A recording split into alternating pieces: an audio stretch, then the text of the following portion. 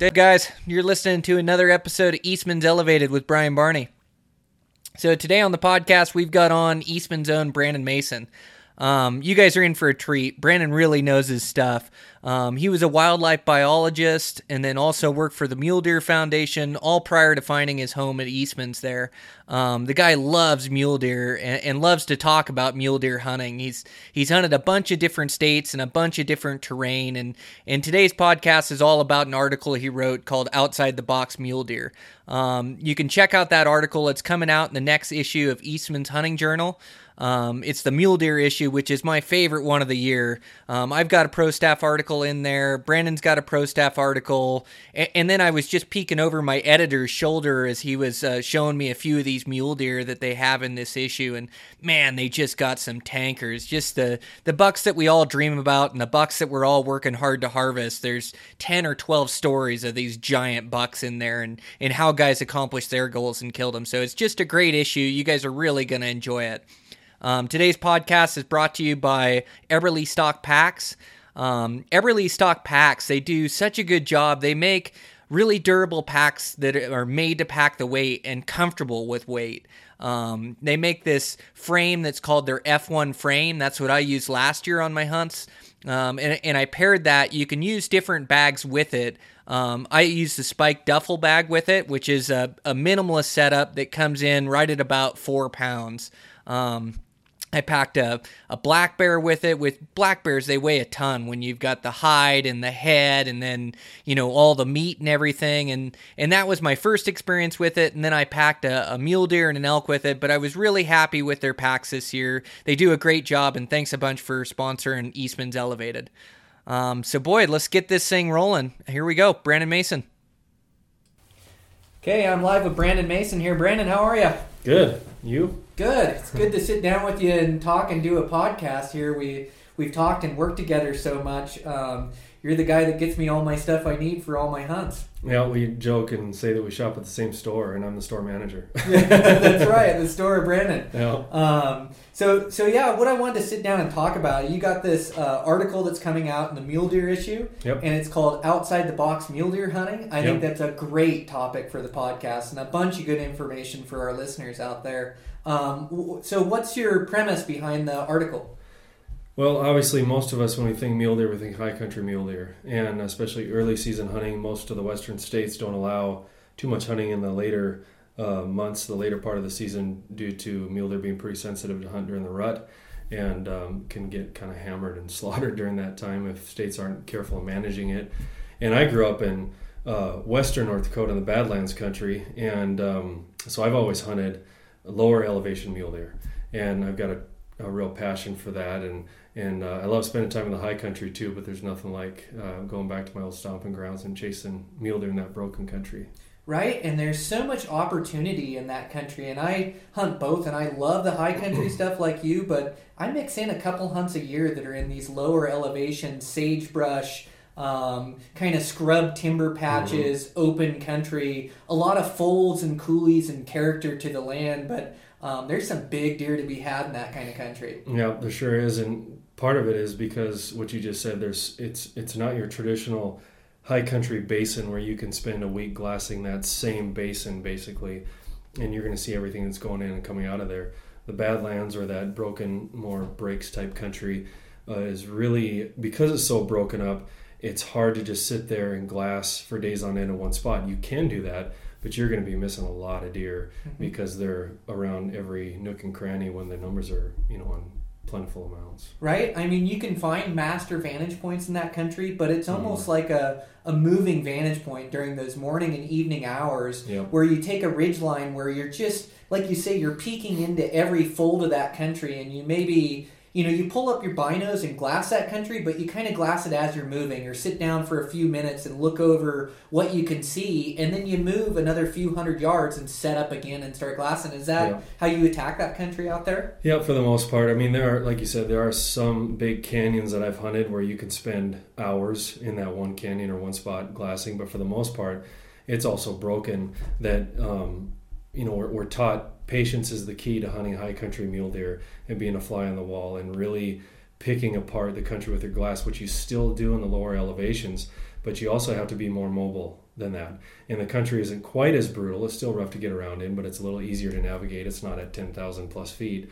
And so it's a little easier on the body as well. And one of the tricks is just weighing that patience versus aggressiveness. Because in the high country, if you're too aggressive, you're going to blow that buck out of there and probably never see him for the rest of the week that you're there. Mm-hmm. Whereas mule deer hunting in that broken country, there could be another buck right around the corner you're not seeing anyway. And so you be aggressive. I mean, you still be tactical. You don't want to be foolish in going after the deer, of course, but once the opportunity arises, don't waste it, because you may not see him again the next day. Yeah, for sure. Yeah, I have this saying when I describe my stalking as passive aggressive. You know, you gotta pick and choose, but when your moment's right, you gotta try to capitalize and try to move in. And you, like you're saying, you never stalk recklessly. You never make yourself where you're gonna get seen. You never stalk in the open. You never stalk with a bad wind. But if you can put enough of those things together to get a higher percentage or a high percentage stalk, you go for it. It's all in. You try to make it happen. I think that's, everybody's got to draw that line between being, a patient and being aggressive. And, patience kills the buck, yeah, but you're never going to kill him unless you make a move on him. Yeah, absolutely. And I've always been way too cautious over the years and almost thinking too much high country mule deer hunting, even in the lower elevations. And I should have taken opportunities that were there. Another key thing, too, when you're hunting in that broken country, in that Badlands type country, the wind swirls horribly. And so just because, say if you spot a buck from, 800 to 1,000 yards away and the wind's not in your favor, you think from that vantage point, it still is worth closing the distance at least a little bit within, say, 100 yards or 150 yards, because that wind can be completely different where that buck is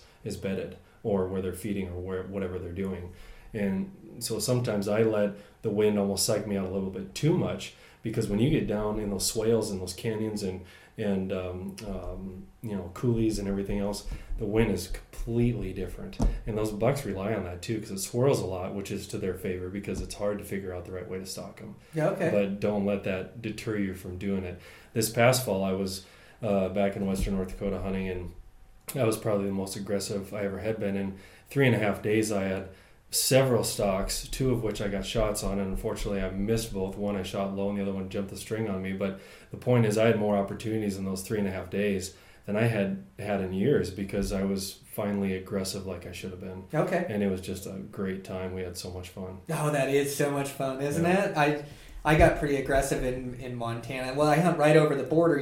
What did you refer to that country on eastern Montana, North Dakota? It's the locals call it Mondack country. Mondack, I like kind that. Of a blending of the two state names. Yeah, okay. So I hunt some of that same country you're talking about over there. And I find that the wind, the directionals are fairly consistent, but like you say, once you get in those coulees and in those lulls and in those draws, then you can, there's more thermal winds that are playing in there. And then also, if those ridges are on the backside of a lee wind, that wind gets over the top and swirls. So you're right, it's hard to play that wind or know what it's going to do. And you had a good point moving into 150 yards. One of my favorite tactics when stalking animals is just to move in striking distance and then kind of reevaluate the situation and kind of reevaluate what my play is from there, where I need to be. When I'm monitoring wind, like if you can almost be on the same side hill as the deer is on that side hill, you can almost start to judge what it's going to be doing over there. Yeah. But it is just an educated guess. I think you are good to try to move in, get to a point where you can see that buck again, and then kind of reevaluate your stock from there. Man, it sounds like you had a good hunt in North Dakota with your dad over there. I remember talking about that with you. 3 days, 2 stalks, you shot under one. You got a bunch of plays on bucks out there, huh? Yeah, and it was right during the rut, right when they started rutting heavily. The day before that we got there, we talked to some locals and said they hadn't really seen much rutting behavior. And by the time we got there was just bucks bird dogging, the whole canyon, up and down. And every single day we had multiple stalking opportunities. Now, sometimes hunting rutting deer is a curse too, because they don't stay put very long, and it's hard to get ahead of them or beat them to the punch or stalk on them or whatever, because their attention is on other things. They'll end up on private land you can't hunt, or just in an area where a stalk with a bow is just not an option. But Isn't that the truth? But it's still a fun challenge, definitely. Yeah, good for you. No, that sounds awesome. What happened on the one you shot low? Ironically, I just stalked on a buck that did what I just said. They'll do sometimes. They'll go to private land that you can't hunt too soon. I mean, you just can't move quiet enough, fast enough to catch up with him. And he was gone on this chunk of private land we didn't have permission to hunt. And we were mostly hunting in Forest Service, and we had some permission on some private land as well, but not on the stuff that he went onto. So it was towards the end of the trip, and my dad and my little boy were actually up on a ridge watching this transpire. And I hiked back up to where they were at, and I thought, well, probably the end of the trip, we need to go break down our wall tent and get ready to come back home. And as we're ridgeline, talking out loud, not paying attention for deer, I happened to look down to my left, and I caught movement down in the bottom of this valley I just came out of. And here's another really respectable mule deer that's paying no attention to us and looking like he's going to move up this other draw that I've hunted a bunch, and I know how the deer move in and out of there. And so I grabbed an arrow and I ran down this ridge as fast as I could, because that ridge ended right where this other draw started, and that's where he was headed. And I wasn't sure if he was going to be too far above him to where the shot would be too far, but I thought, well, I'm going to try.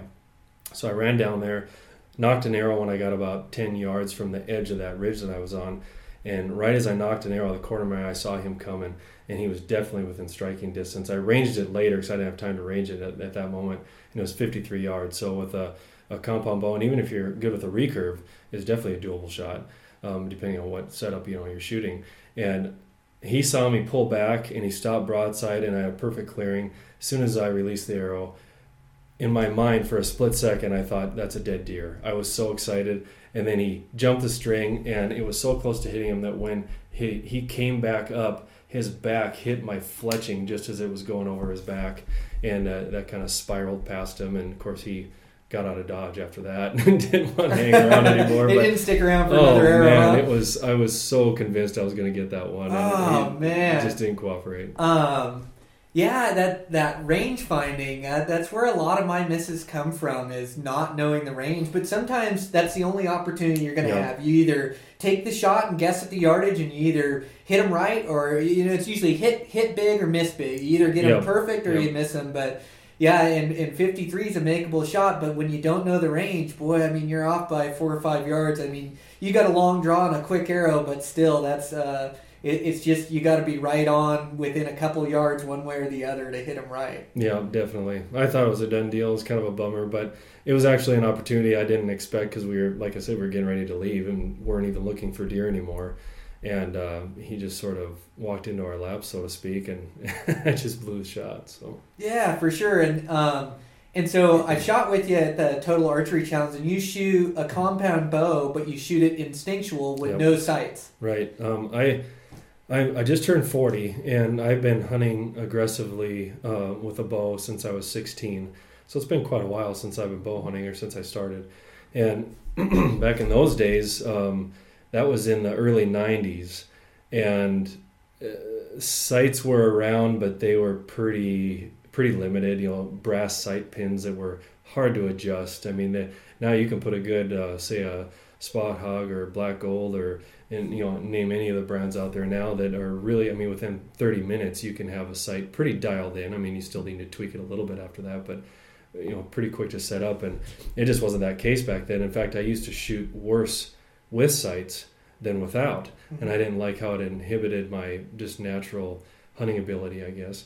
And so I tried them for a while, and I took them off, and I was shooting so much better without them. And I had a couple other guys in our archery club that were really good instinctive shooters, and kind of motivated me to go that route.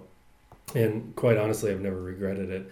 Any of my misses like that, like the ones I just described, they would have been misses with sights too, because I just didn't have time to range it and get my mind around it. They're quick shots.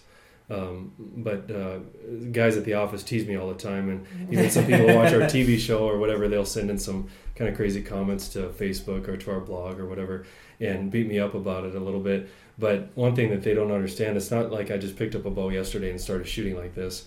I've got over 20 years of dialing in my sights in my brain And it's just like learning how to throw a baseball. When you're a little kid, you don't know exactly how to judge trajectory and the strength you need, and you throw all over the place. And people forget that. It took you a long time as a kid to learn how to throw a ball accurately. And it's kind of the same way shooting instinctively. It may take some people longer than others to figure it out, but once you've got it, it's kind of like riding a bicycle. It's something that you don't forget. Yeah, for sure. Well, and you're really good at it, shooting instinctual. And there's places where you suffer a little bit, maybe precision accuracy, long range, but at the same time you gain from it too, because you're quicker. You don't need, like you say, it's throwing a baseball, and you can almost look at your target and judge it better. Your shot's quicker. You don't deal with target panic because you're not trying to aim this precision small pin at something, and then you're gaining all the benefits from a compound bow versus a traditional bow, but still shooting in a traditional manner. So no, I think it's awesome. I was super impressed, is the reason I asked, from shooting with you at the archery challenge. I think it's really cool to get a feel for a bow like that. Yeah, it's pretty neat. A lot of people can't figure out how I do that with a compound, because you associate instinctive shooting with a recurve. And I shoot a recurve too, and I love, the traditional bow hunting style.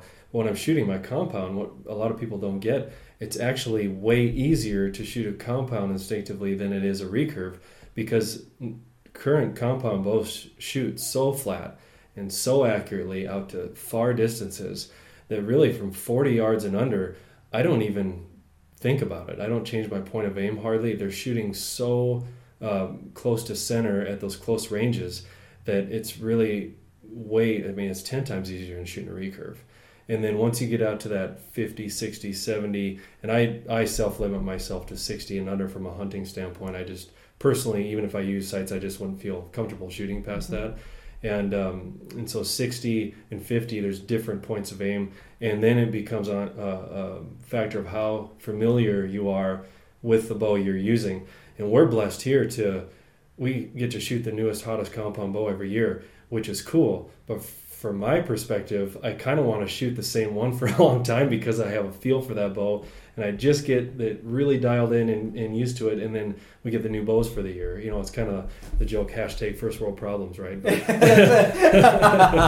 what I was going to say, is poor you gotta shoot a new bow. But no, I hear you. Getting a feel for a bow is a major thing. And even shooting sights and triggers and different draw lengths, you do build a relationship with a bow, and to have a bow, I almost think the correct amount, and the bow manufacturers probably wouldn't agree, but like a 3 to 5 year period with a bow, definitely, you build a really good relationship with it. But nowadays I've shot so many new ones and set them up that I almost learn from setting up and shooting a new bow and get a feel for them pretty quick. But there is a relationship you build with it for sure. Yeah, definitely. But no, there's times that I think maybe I'm foolish for not using sights, but then most of the time, I describe it this way. I told my wife when I did have a really nice spot hog sight on my bow the first year I switched back to shooting a compound, and I was shooting really well with it and everything, I hunted with that setup the first year I was hunting on Eastman's Hunting TV, and I came back after that fall and I took everything back off the bow. I went back to simplicity, and I told my wife I felt like a dog with a muzzle on. Like I couldn't be who I was. I just was not comfortable. I relied too much on the rangefinder. I just absolutely hated it. And I loved it when I was target shooting, because shooting with sights on, man, you're just so dialed in, and it's awesome how the tighter groups you get. But from a hunting standpoint, the instinctive shooting for me is I just think it's part of the pure form of archery. I just love it. Yeah, way to stick to your guns and commit to it and keep with it. Yeah, you're really good at it. So like I say, I think you're making the right move, and when you talk about it, you account your misses and say, well, I would have missed with the sight too. I mean, that's really where you can dissect it a little bit and decide that, I am making the right move. And if you enjoy to do it that way, well, that's the way you should do it. No, I think it's really cool. And if I had any concern at all about making unethical shots, I wouldn't do it. I mean, I kind of pride myself on being a pretty ethical hunter. And if I thought that I couldn't make a great shot on an animal and had the potential to wound him with every shot, I definitely wouldn't do it. It's something I'm super confident in. And I know it's hard for people to understand that, because most people don't do that with a compound bow. But once you've got it down, like I said, it's just like learning how to ride a bicycle. You pretty much got it. I mean, there's little tweaks here and there with different bows, like we said, but it's pretty consistent for the most part. Yeah, for sure. You were able to harvest an antelope, I saw, this year with your bow? Yep, I shot a respectable antelope here in Wyoming. We kind of had a tough year. We had an easy winter, but we didn't get moisture at the right times of the year to promote the horn growth, when you really need it. And so we saw just a lot of average bucks.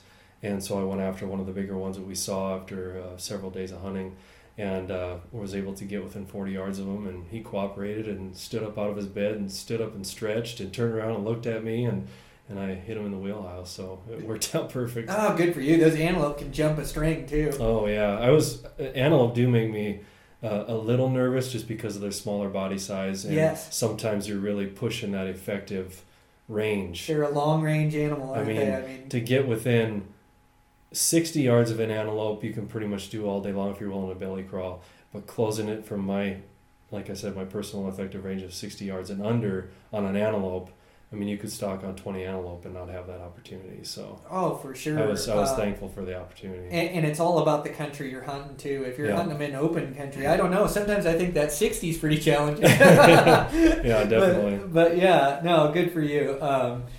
So I didn't mean to get off the mule deer subject, because I think that hunting that mule deer, I love the title of or however you're going to title that, outside the box mule deer hunting. But I just think you hunt North Dakota quite a bit, but there's so much opportunity to hunt lowland, sagebrush, coulee country throughout the West in every western state, right? Yeah, definitely. In fact, the best mule deer that I've seen since I've lived in Wyoming, which has been almost 7 years now, has not been in the high country. And I know obviously there are hellacious bucks up in the high country. I've put on a lot of miles in the high country since I moved here. And to date, the biggest bucks I've seen, and not just one of them, several of them, was when I drew a third choice antelope tag here in Wyoming, 5 or 6 years ago.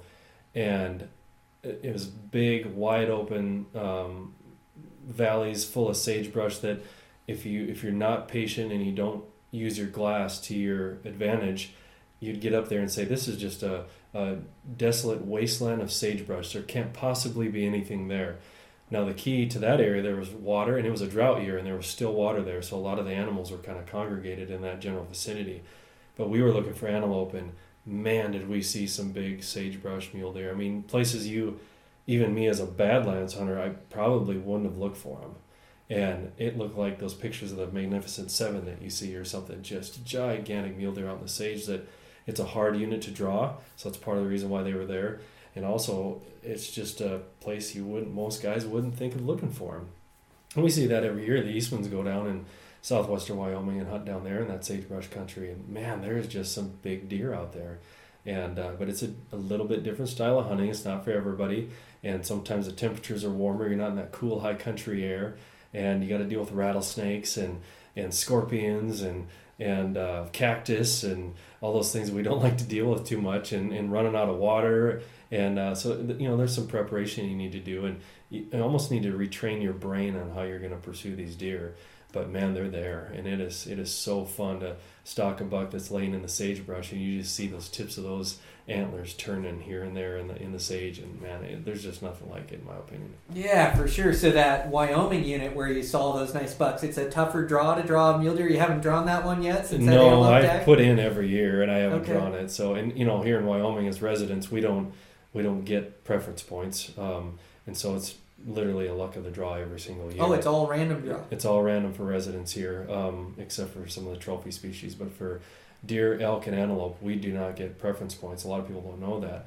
And so you can hunt general seasons, which there's some good hunting to be had there. But for mule deer, because they don't handle pressure very well, they, the key to having sound mule deer populations most of the time, you have to limit opportunity, unfortunately, for sportsmen. Mm-hmm. But then once you finally draw the tag, man, the hunting can be just epic. And if I ever draw that tag, it's going to be a good one. It's less than a 10% chance of drawing for a resident here. That's pretty rough. Why don't you talk Wyoming into doing a bow only tag for that unit? Oh, I would love to do that.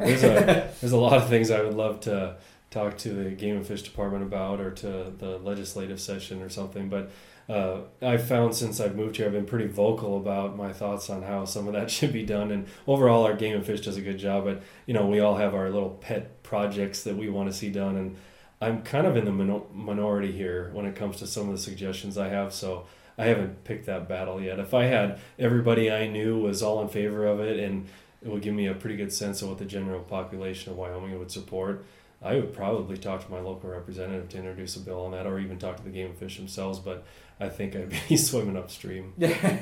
For sure. But yeah, Wyoming, they don't give too much opportunity to the archer. They do. They have special seasons, but like the tag I had to draw this year, I had to draw a rifle tag for Wyoming to be able to hunt with my bow, even though I never planned to hunt with a rifle. But yeah, I hear you. We got to pick and choose our battles and be happy for what we have and the management practices that we do have. But man, it sure would be nice to see an early archery season here. Archery only tags. I know they give some archery only for some of their elk units and that, but man, if they could go archery only in a few more of these mule deer spots, we'd sure have some good hunting. Yeah, definitely. I don't know how the general public would react to that. I know that, a lot of people have been born and raised here that have hunted, certain general units a certain way for their whole lives, and I think the Game and Fish has to deal with some of the repercussions if they would switch any of that to limited quota. But historically, I've studied a lot of the numbers over the years, and almost every part of Wyoming has produced some tremendous deer when opportunities were limited. And it just depends on what itch the Game and Fish is trying to scratch, I guess. With is it big deer and lots of them, or is it public opportunity? And it's a tough balance that they have to manage, and I feel for them. I've been on that side of the coin, and it's definitely hard to manage all expectations, I guess, of the resource. Yeah, right. You were a biologist. Was that for Wyoming? No, it was for North Dakota, actually. That's where I'm originally from. And I worked just under 8 years for the North Dakota Game and Fish Department there. So I understand some of the challenges that the departments face with public perception and even just expectations. That people like me, I'm passionate about archery hunting mule deer, and I want a certain season set up just for that. That's easy for me to draw, and I want my cake and eat it too. And that's just, unfortunately, with the limited resource, especially the way deer numbers are right now compared to their historic numbers, it's, we all have to sacrifice, and that just means a lot of years without drawing a tag, unfortunately. Yep. Well, and like you say, it's probably not the popular idea, but I'd like to see them limit resident tags too on mule deer, as they make us non-residents draw for them. But like you say, that's again having my cake and eating it too. That's the best for me. Yeah. So that's what I want. But I'm with you there. And there's a lot of opportunities in other states, and also I think hunting some of these more popular spots, like the spot I hunt in Montana. It's general rifle season when I hunt with my bow in there. Right. And it has been general rifle season for residents and non-residents. It's a free-for-all out there. There's guys everywhere in every pickup truck, every public land spot. But, the key out there is to get away from the pressure. And where you get away from the pressure is where you find big deer. And whether that's you're limiting the amount of hunters in there or you're making the access tougher to where they don't get pressured in there. Right. And I found this spot this year.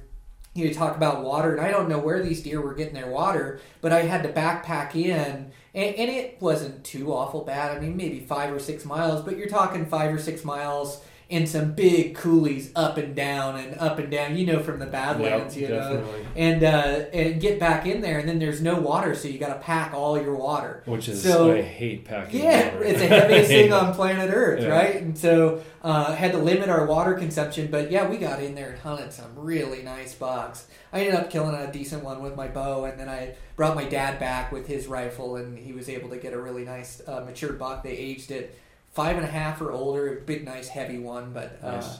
I think it's getting away from that pressure. And then I've got this tag coming up, which I leave in about a week. That's down in New Mexico, and it's this coulee, high desert, sagebrush country that we're talking about. That isn't high country mule deer hunting, but it's late season. It's winter range for these deer down there, and it's a bow and arrow tag on the New Mexico right over the Colorado border that I'm super psyched about. Yeah, they kill some really nice deer in there, so be fun to go chase those things around. I love hunting that lower open glassable terrain. Boy, that stuff's fun to hunt. Yeah, I love that too. And one thing that a little tidbit that I just finally put 2 and 2 together on here the last few years is, for some reason, when I'm hunting in that open country, that real broken open country of the breaks, badlands type country like we're talking about, you'll get up on a point and it just looks like there should be deer there. It just looks bucky.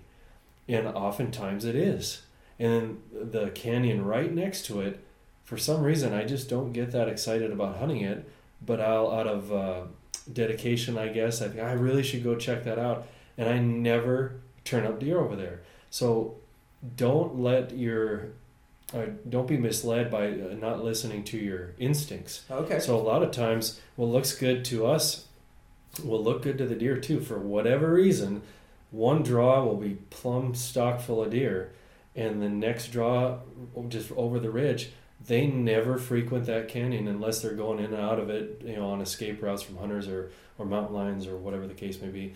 And so I've really started to hone in some of my hunting time in the areas that if I get excited when I get up on a point or I see an area that I didn't even know was there, then I know it's probably worth spending time in glassing. And whether you're in the high country or in the badlands, always give it a morning and an evening glass, because if you just give it a morning or you just give it an evening and then you're impatient and move too soon, you're going to miss deer that will be coming in and out of those areas at different times of the day. And we've learned that from elk hunting and mule deer hunting up in the high country. That's where patience is the key. And another thing that a lot of mule deer hunters or prospective mule deer hunters overlook, no matter which elevation you're hunting at, is mule deer love aspens. And a lot of hardcore mule deer people know that, but some guys fail to put 2 and 2 together. There's other country that will look really good, has all the escape cover they need. It's got a lot of juniper or cedar type cover, a lot of nice sagebrush, water sources, and there will be no mule deer there for some reason. And less than a mile away, there's a huge pocket of aspens, and that will be loaded with mule deer. And once you put 2 and 2 together on that, man, the numbers of deer that you'll consistently see without even having to cover really a lot of country will just amaze you. And you'll be seeing them with less effort. You'll be working working smarter instead of harder. Yeah, don't want to work harder, not smarter, exactly. Right? Yeah, no, you're exactly right. Or I think that's a great tip with the aspens. And I hunt a lot of different country out west. I haven't hunted a lot of country with aspens lowland. I don't know if it's because I'm hunting high country in that state or low country, but that's a great tip for me. I'm going to take that to heart and really pay attention to those aspen patches when I do get close to them and take a look at them. Yeah, and one thing that a lot of people besides the land management personnel aren't really fully aware of is aspens are, I think, directly tied to our mule deer decline that we're seeing across the west. Aspens are one of the fastest disappearing little microecosystems in the western landscape because they're not being managed for properly, or at least they weren't a number of years ago. Now land managers have become aware of that, and they're starting to be a lot more intentional aspen management.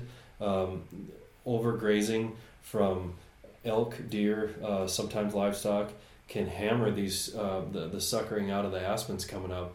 And really, I heard in a meeting one time when I was still working in the wildlife management field that if you come up on an aspen stand and all you see is big tall aspens with nothing but that beautiful white bark standing there and none of that new growth coming up to meet that, you're looking at a dying aspen stand. Oh wow. And chances are the big game animals won't be there either, because they've either eaten themselves out of house and home, or like I said, livestock has, or whatever the case may be.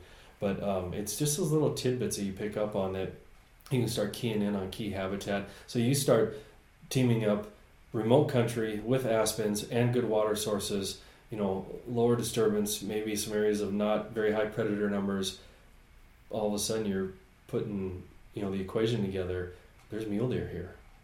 And another thing is, a lot of times if you're trying to find a mule deer, especially in the high country, and all you're seeing is elk, it's time to relocate. Yep. The two do not coexist in large numbers together. It's sure just don't. A fact. They compete for food sources. And there's times where I try to make a mule deer appear, even though I'm seeing nothing but elk, because it looks so great for mule deer, but it's just a basin or a series of canyons are full of elk. You might as well move and find a different location or call it a hunt, because chances are you are not going to find mule deer in any sort of prevalence there. Yeah, that's another great tip. So mule deer, you say water.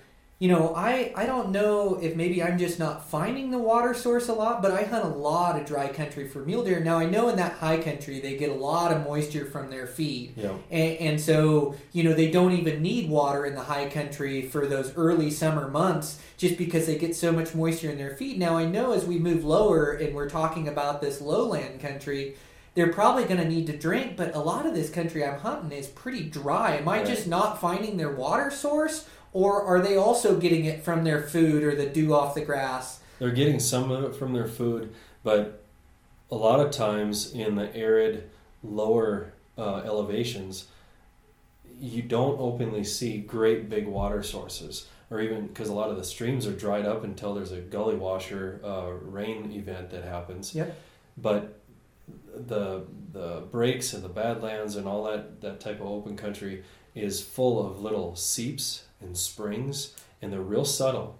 In fact, a lot of land managers have made it a policy that they're not going to do any water improvement projects because even though it makes people feel good and sportsmen's groups feel good that they put a guzzler in or whatever, it was completely unnecessary because there are so many little water resources that are seeping from here and seeping from there. And if you're ever going to scout that, the best way to scout it is to go back after hunting season in the dead of winter when things are frozen up, and they'll look like mini frozen waterfalls almost because they keep seeping in the winter, but it freezes as soon as it comes out. So you'll have this big mound of frozen ice that looked like it tried to flow because it slowly freezes as it's coming out of there, and you'll know that's where the deer have been getting their water, and it'll be littered with tracks.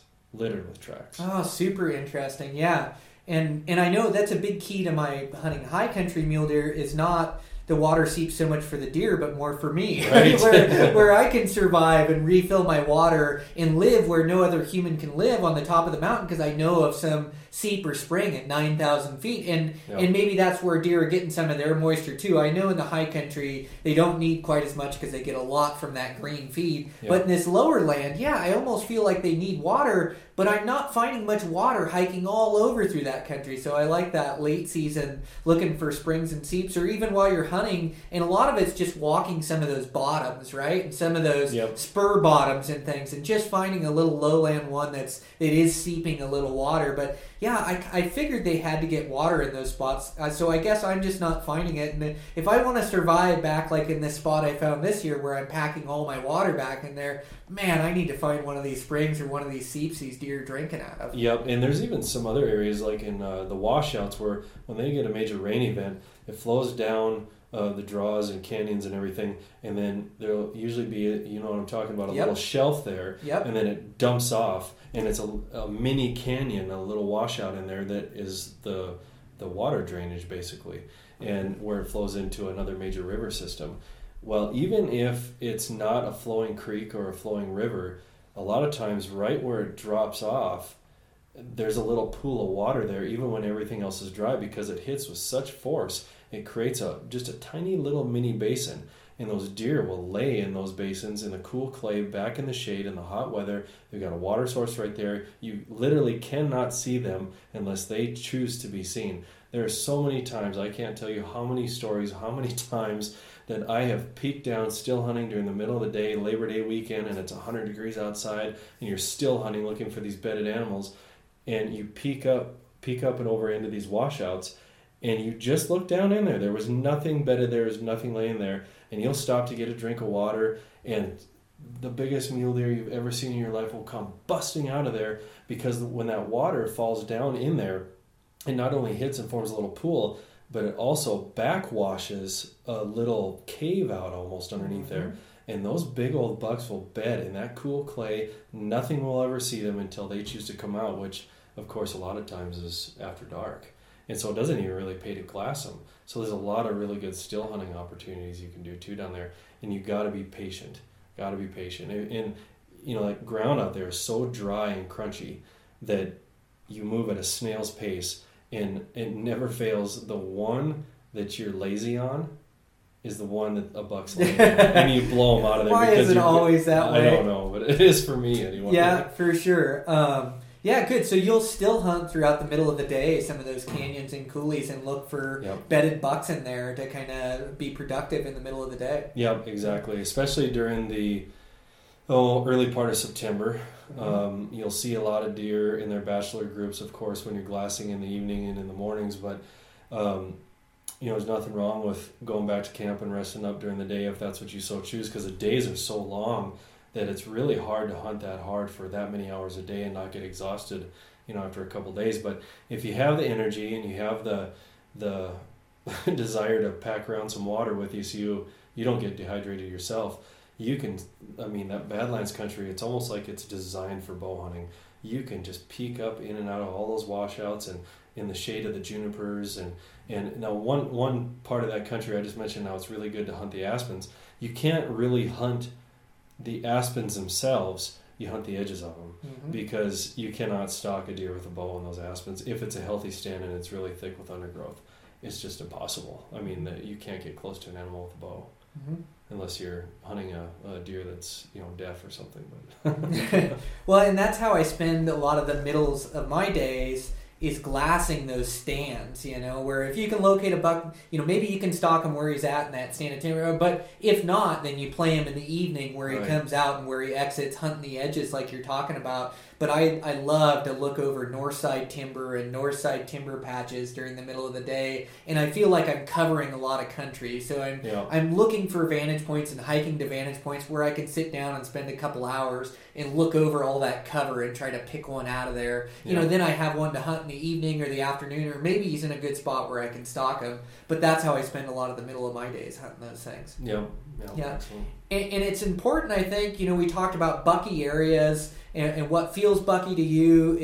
There's probably bucks in it. And it is important to kind of, anytime you're hunting country, to kind of glass all of it as you go and find what the deer like as well. And that experience gives you what's bucky and what's not bucky. But what I was going to say is I think it's super important hunting this lowland country to not get caught with your pants down. Yeah. Like not come over too far over a ridgeline or feel like there's no deer there, or not sit down, skyline yourself out as you're trying to find a vantage point. Like you really got to hunt this. You got to hunt it intelligently and not give yourself away, because the minute you get lazy, just like you were talking about still hunting, the moment you get lazy, that's where a buck is. The moment you get lazy coming over a canyon or coming over a coulee or trying to grab a vantage point, the minute you go too fast, you bust that huge giant buck up. It's probably the biggest one you've seen all trip, and he relocates miles away where you never find him. And so each little piece of country that you uncover that shows itself to you,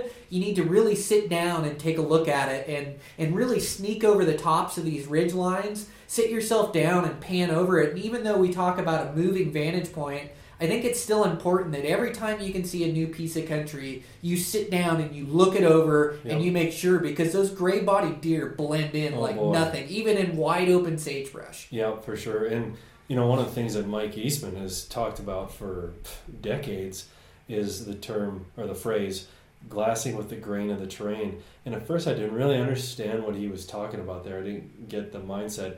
And I heard him explain it a little more clearly one time, that basically what you just said, don't overlook what's right in front of you, and don't take for granted that just because you're there that there isn't a deer there too within even a couple 100 yards. So if you come into an area and you've been undetected and you sit in front of some trees or right below the ridgeline or whatever, so you're not skylined, start with that country that's right in front of your face and move out. So glass close, and then the next layer and the next layer and the next layer.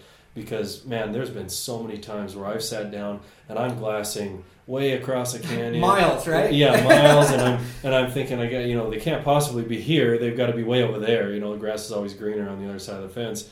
And I keep trying to turn up deer. And it's this one time in particular, I remember my dad and I were glassing, and there was a fresh snow that night, but it didn't dump on us. So there's still a lot of intermingled snow with cover, which of course mule deer just disappear in because of their white rumps and the white parts of their face and everything, and their gray bodies. They just blend into that, and that makes snow cover. And here we were glassing way down this canyon, and I stopped glassing for a second, put my binoculars down, and I was just looking side to side with my bare eyes, and I had this creepy feeling like something was watching us. and it was like one of those 3-dimensional pictures that you stare at long enough and the image pops out at you. Yeah.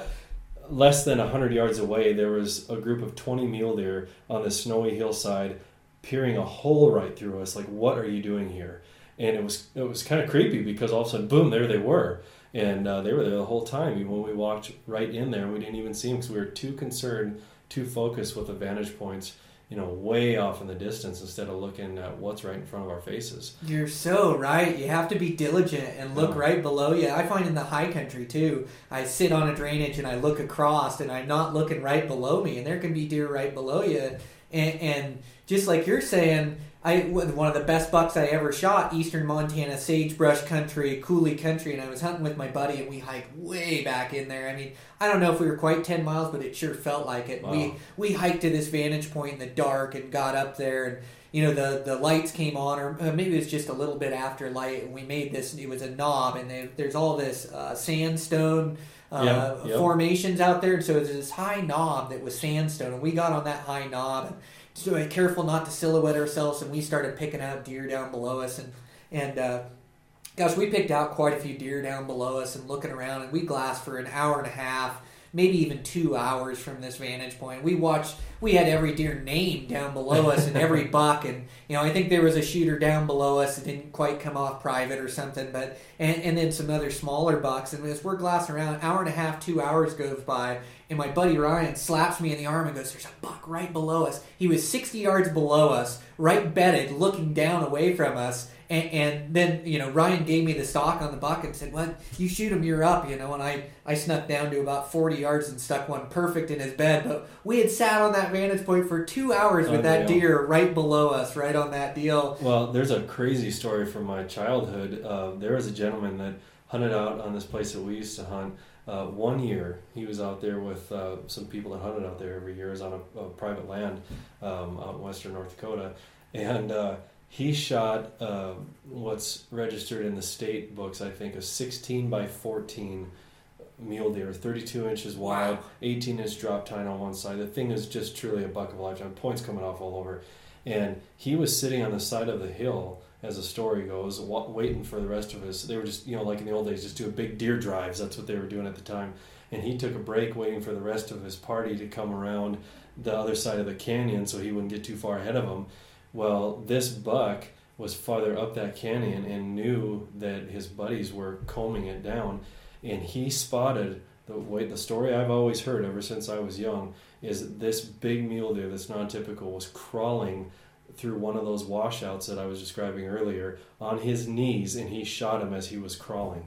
He only saw him because he happened to stop at the right place at the right time and just accidentally saw him. I mean, that buck was so smart that he was getting out of that canyon undetected like he'd done his whole life, but he didn't bank on the guy sitting on the side of the hillside.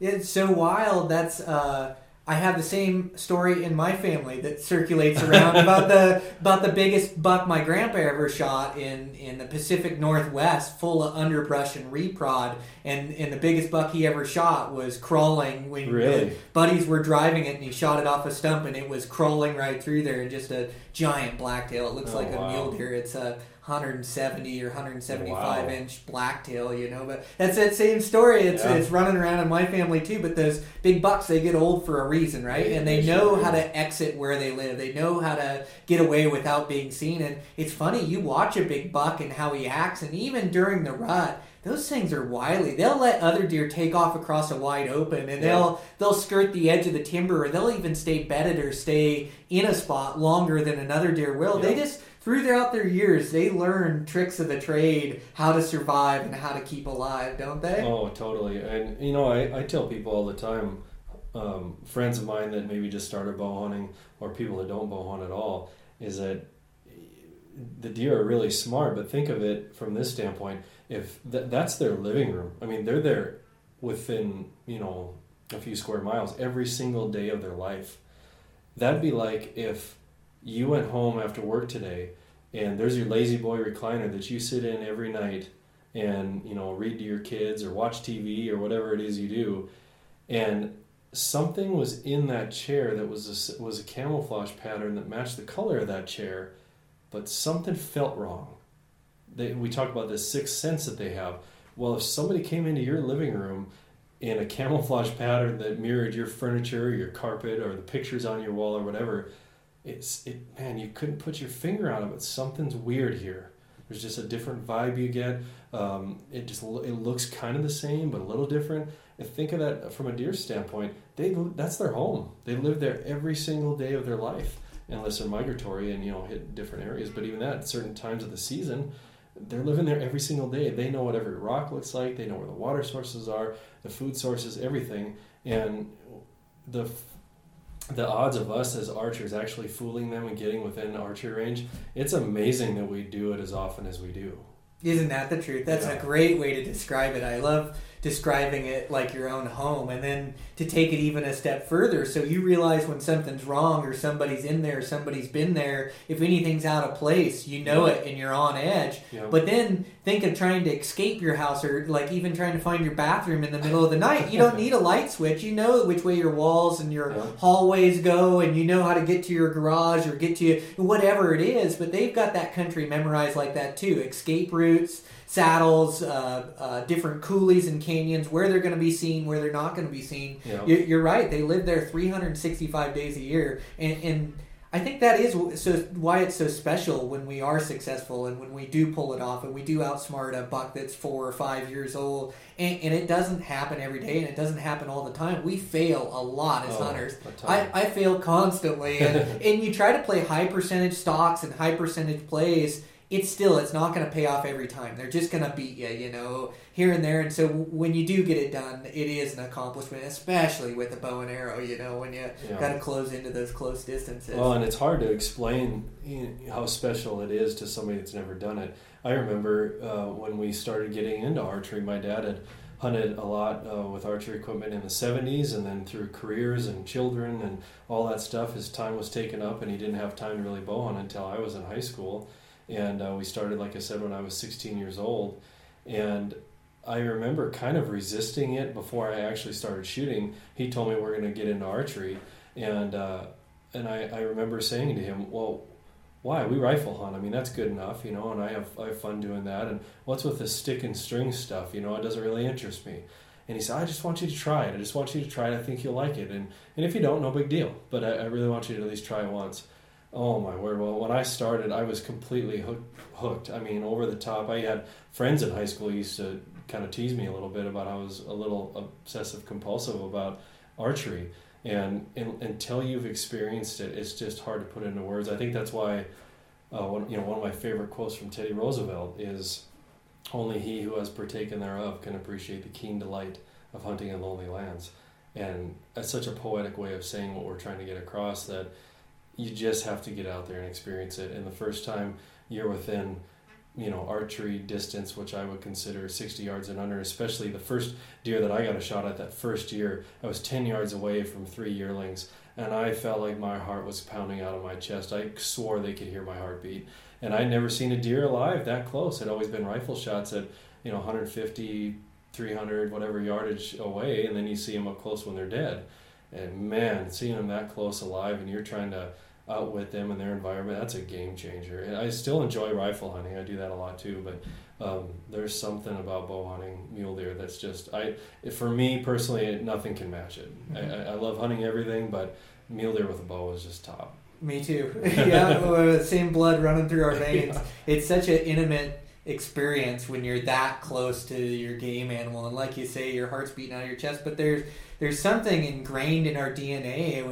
We modern human, and even before that, I mean, a million years. We've been chasing these deer and getting excited, and it's our food source, and it sure is rewarding when you harvest something. But there is something ingrained in us that it ignites your soul. It excites you from the inside out. There's nothing like it on planet Earth as far as an adrenaline rush. I mean, I haven't jumped out of an airplane, but I don't think I need to try. Mule deer hunting for me with a bow and arrow is enough. It's more than enough. I just love that excitement we get trying to get close and trying to outwit and outsmart them, outplay them, always thinking. And there's something about when you immerse yourself in that, that everything else melts away, all your stress melts away, and you're just focused on that task. And there's something to me I come back more fulfilled and knowing what's important in life, and it's that constant distraction and trying to outwit and outsmart. I just love the whole game of trying to hunt them. It's tough to put into words what it means, but it does mean everything. Mule deer with a bow is pretty fun. Oh man, I had somebody, a reporter one time, had interviewed me when I was working for the Mule Deer Foundation and tried to pinpoint what is it about mule deer that you're so passionate about? Is it the way the animal looks? Is it how they taste as table fare? Is it the type of country they generally live in that you're pursuing them in? Is it the time of year you're hunting them? Is it the weapon of choice? What is it? And my answer was yes. I can't pick one thing. They're just such a special animal. They've often been called a icon of the West. And even if you go back and watch old John Wayne and Clint Eastwood westerns, a lot of times they're pursuing mule deer at some point in the western, or there's a mule deer reference that comes up. There's one in particular I can remember Robert Duvall saying in one of the westerns where they were out there pursuing mule deer. And it's just, they're a special animal. They have been for a long time, and I think that's why everybody's so protective of them. Not just because their numbers are dwindling, but they're just a unique animal. They live in a unique country, and they're not like elk and whitetail that seem to adapt pretty much in any situation. As long as they're managed for, they can pretty much live anywhere. Mule deer just aren't that way. They're picky, and they're finicky and fussy and kind of high maintenance a little bit, but man, it's worth it. They're just so cool. You're right. I like your answer. Yes, all of the above. That's about right. That describes it. Well, Brandon, you're just a wealth of information as far as mule deer. So this issue, Outside the Box Mule Deer, I'm not sure if you've settled on the title. That'll come out in the Eastman's Mule Deer publication there. Yep, the annual mule deer issues are February, March issue. Okay. And of course, that's one of our big MRS issues too, where, the early part of the year has our biggest research sections in it for guys to, put in for their tags and everything, and even refer to them after they've drawn the tags as far as pinpointing some focuses in certain units. But the mule deer issue is a big one for us. It's kind of one of our keystone issues through the year, and there'll be some good tips and tactics. There'll be some good gear review information, and it's just a fun one to be a part of. Especially, for me, years ago, if you would have told me that I'd be working for, Eastman's Publishing, helping write a mule deer article, I'd say you need to pinch me because I'm probably dreaming. It doesn't seem like that would ever happen, and so it's an honor to be a part of it. It's exciting. Yeah, good for you. Well, yeah, I can't wait to check it out. And this we'll try to air this episode to be around the same timeline as when that comes out. But thanks a bunch for sitting down and talking to me, and we have to do it again. I'm sure I could sit here and talk to you for another hour about mule deer hunting, I think. and it's so cool. We hunt a lot of the same country and a lot of the same terrain, but our tactics and thought process on it, it's similar, but there too, we have different thoughts on it. And so I learned a lot with sitting down with you today and talking over things. So thanks a bunch, man. I appreciate it. It's been fun being here. And that's one of the beautiful things I think about hunters that have no axe to grind with each other, is that we can learn from each other. Everybody has different experiences on the field, and why reinvent the wheel? Let's learn from each other, and likewise, every time I talk to you, I pick up a little tidbit. And just for the people listening, when Brian first started writing articles for Eastman's, I was asked by our editor to help quickly edit one of his articles, and I realized he was a good writer when I was highlighting tips in the article instead of looking for grammatical errors. So I told the guys, our managing editor, said we gotta have him do more writing because I forgot about editing. I just started highlighting stuff. That was pretty cool. Well, thanks a bunch. Yeah, that's a huge compliment. I appreciate it. So thanks again, Brandon. I always enjoy talking to you, and so we have to do it again here soon. Anytime. I want to sit down and talk over some more stuff with you. So definitely. All right. Thanks, sir. Thanks. And that's a wrap. Another episode of Eastman's Elevated in the books. Man, oh man, I sure love having good conversations with knowledgeable and intelligent people like Brandon Mason. I just learn so much, when you're able to compare theories and compare tactics, and and I know when I'm learning stuff on the podcast, I know you guys are too. And I had my notebook out and re-listening to this and writing things down that I know I'm going to use in the future. So we just got to keep evolving and always learning. We're in this new age of Western hunting where the more information we can gain, the better off we are. So, and again, if you like Brandon on the podcast, make sure to reach out to him and let him know that you enjoyed listening to him on Eastman's Elevated. And I also want to thank Eberly Stock Packs for sponsoring the podcast and being part of this. Really appreciate it, and I really like using their packs. And with that, I better get out on my run and keep trying to make my goals happen for 2017. Sun's starting to go down now. It's cold. I got a north wind, so I'm going to bundle up and go try to get a few miles underneath me anyways. So until next week, you guys keep working hard and check in on you then.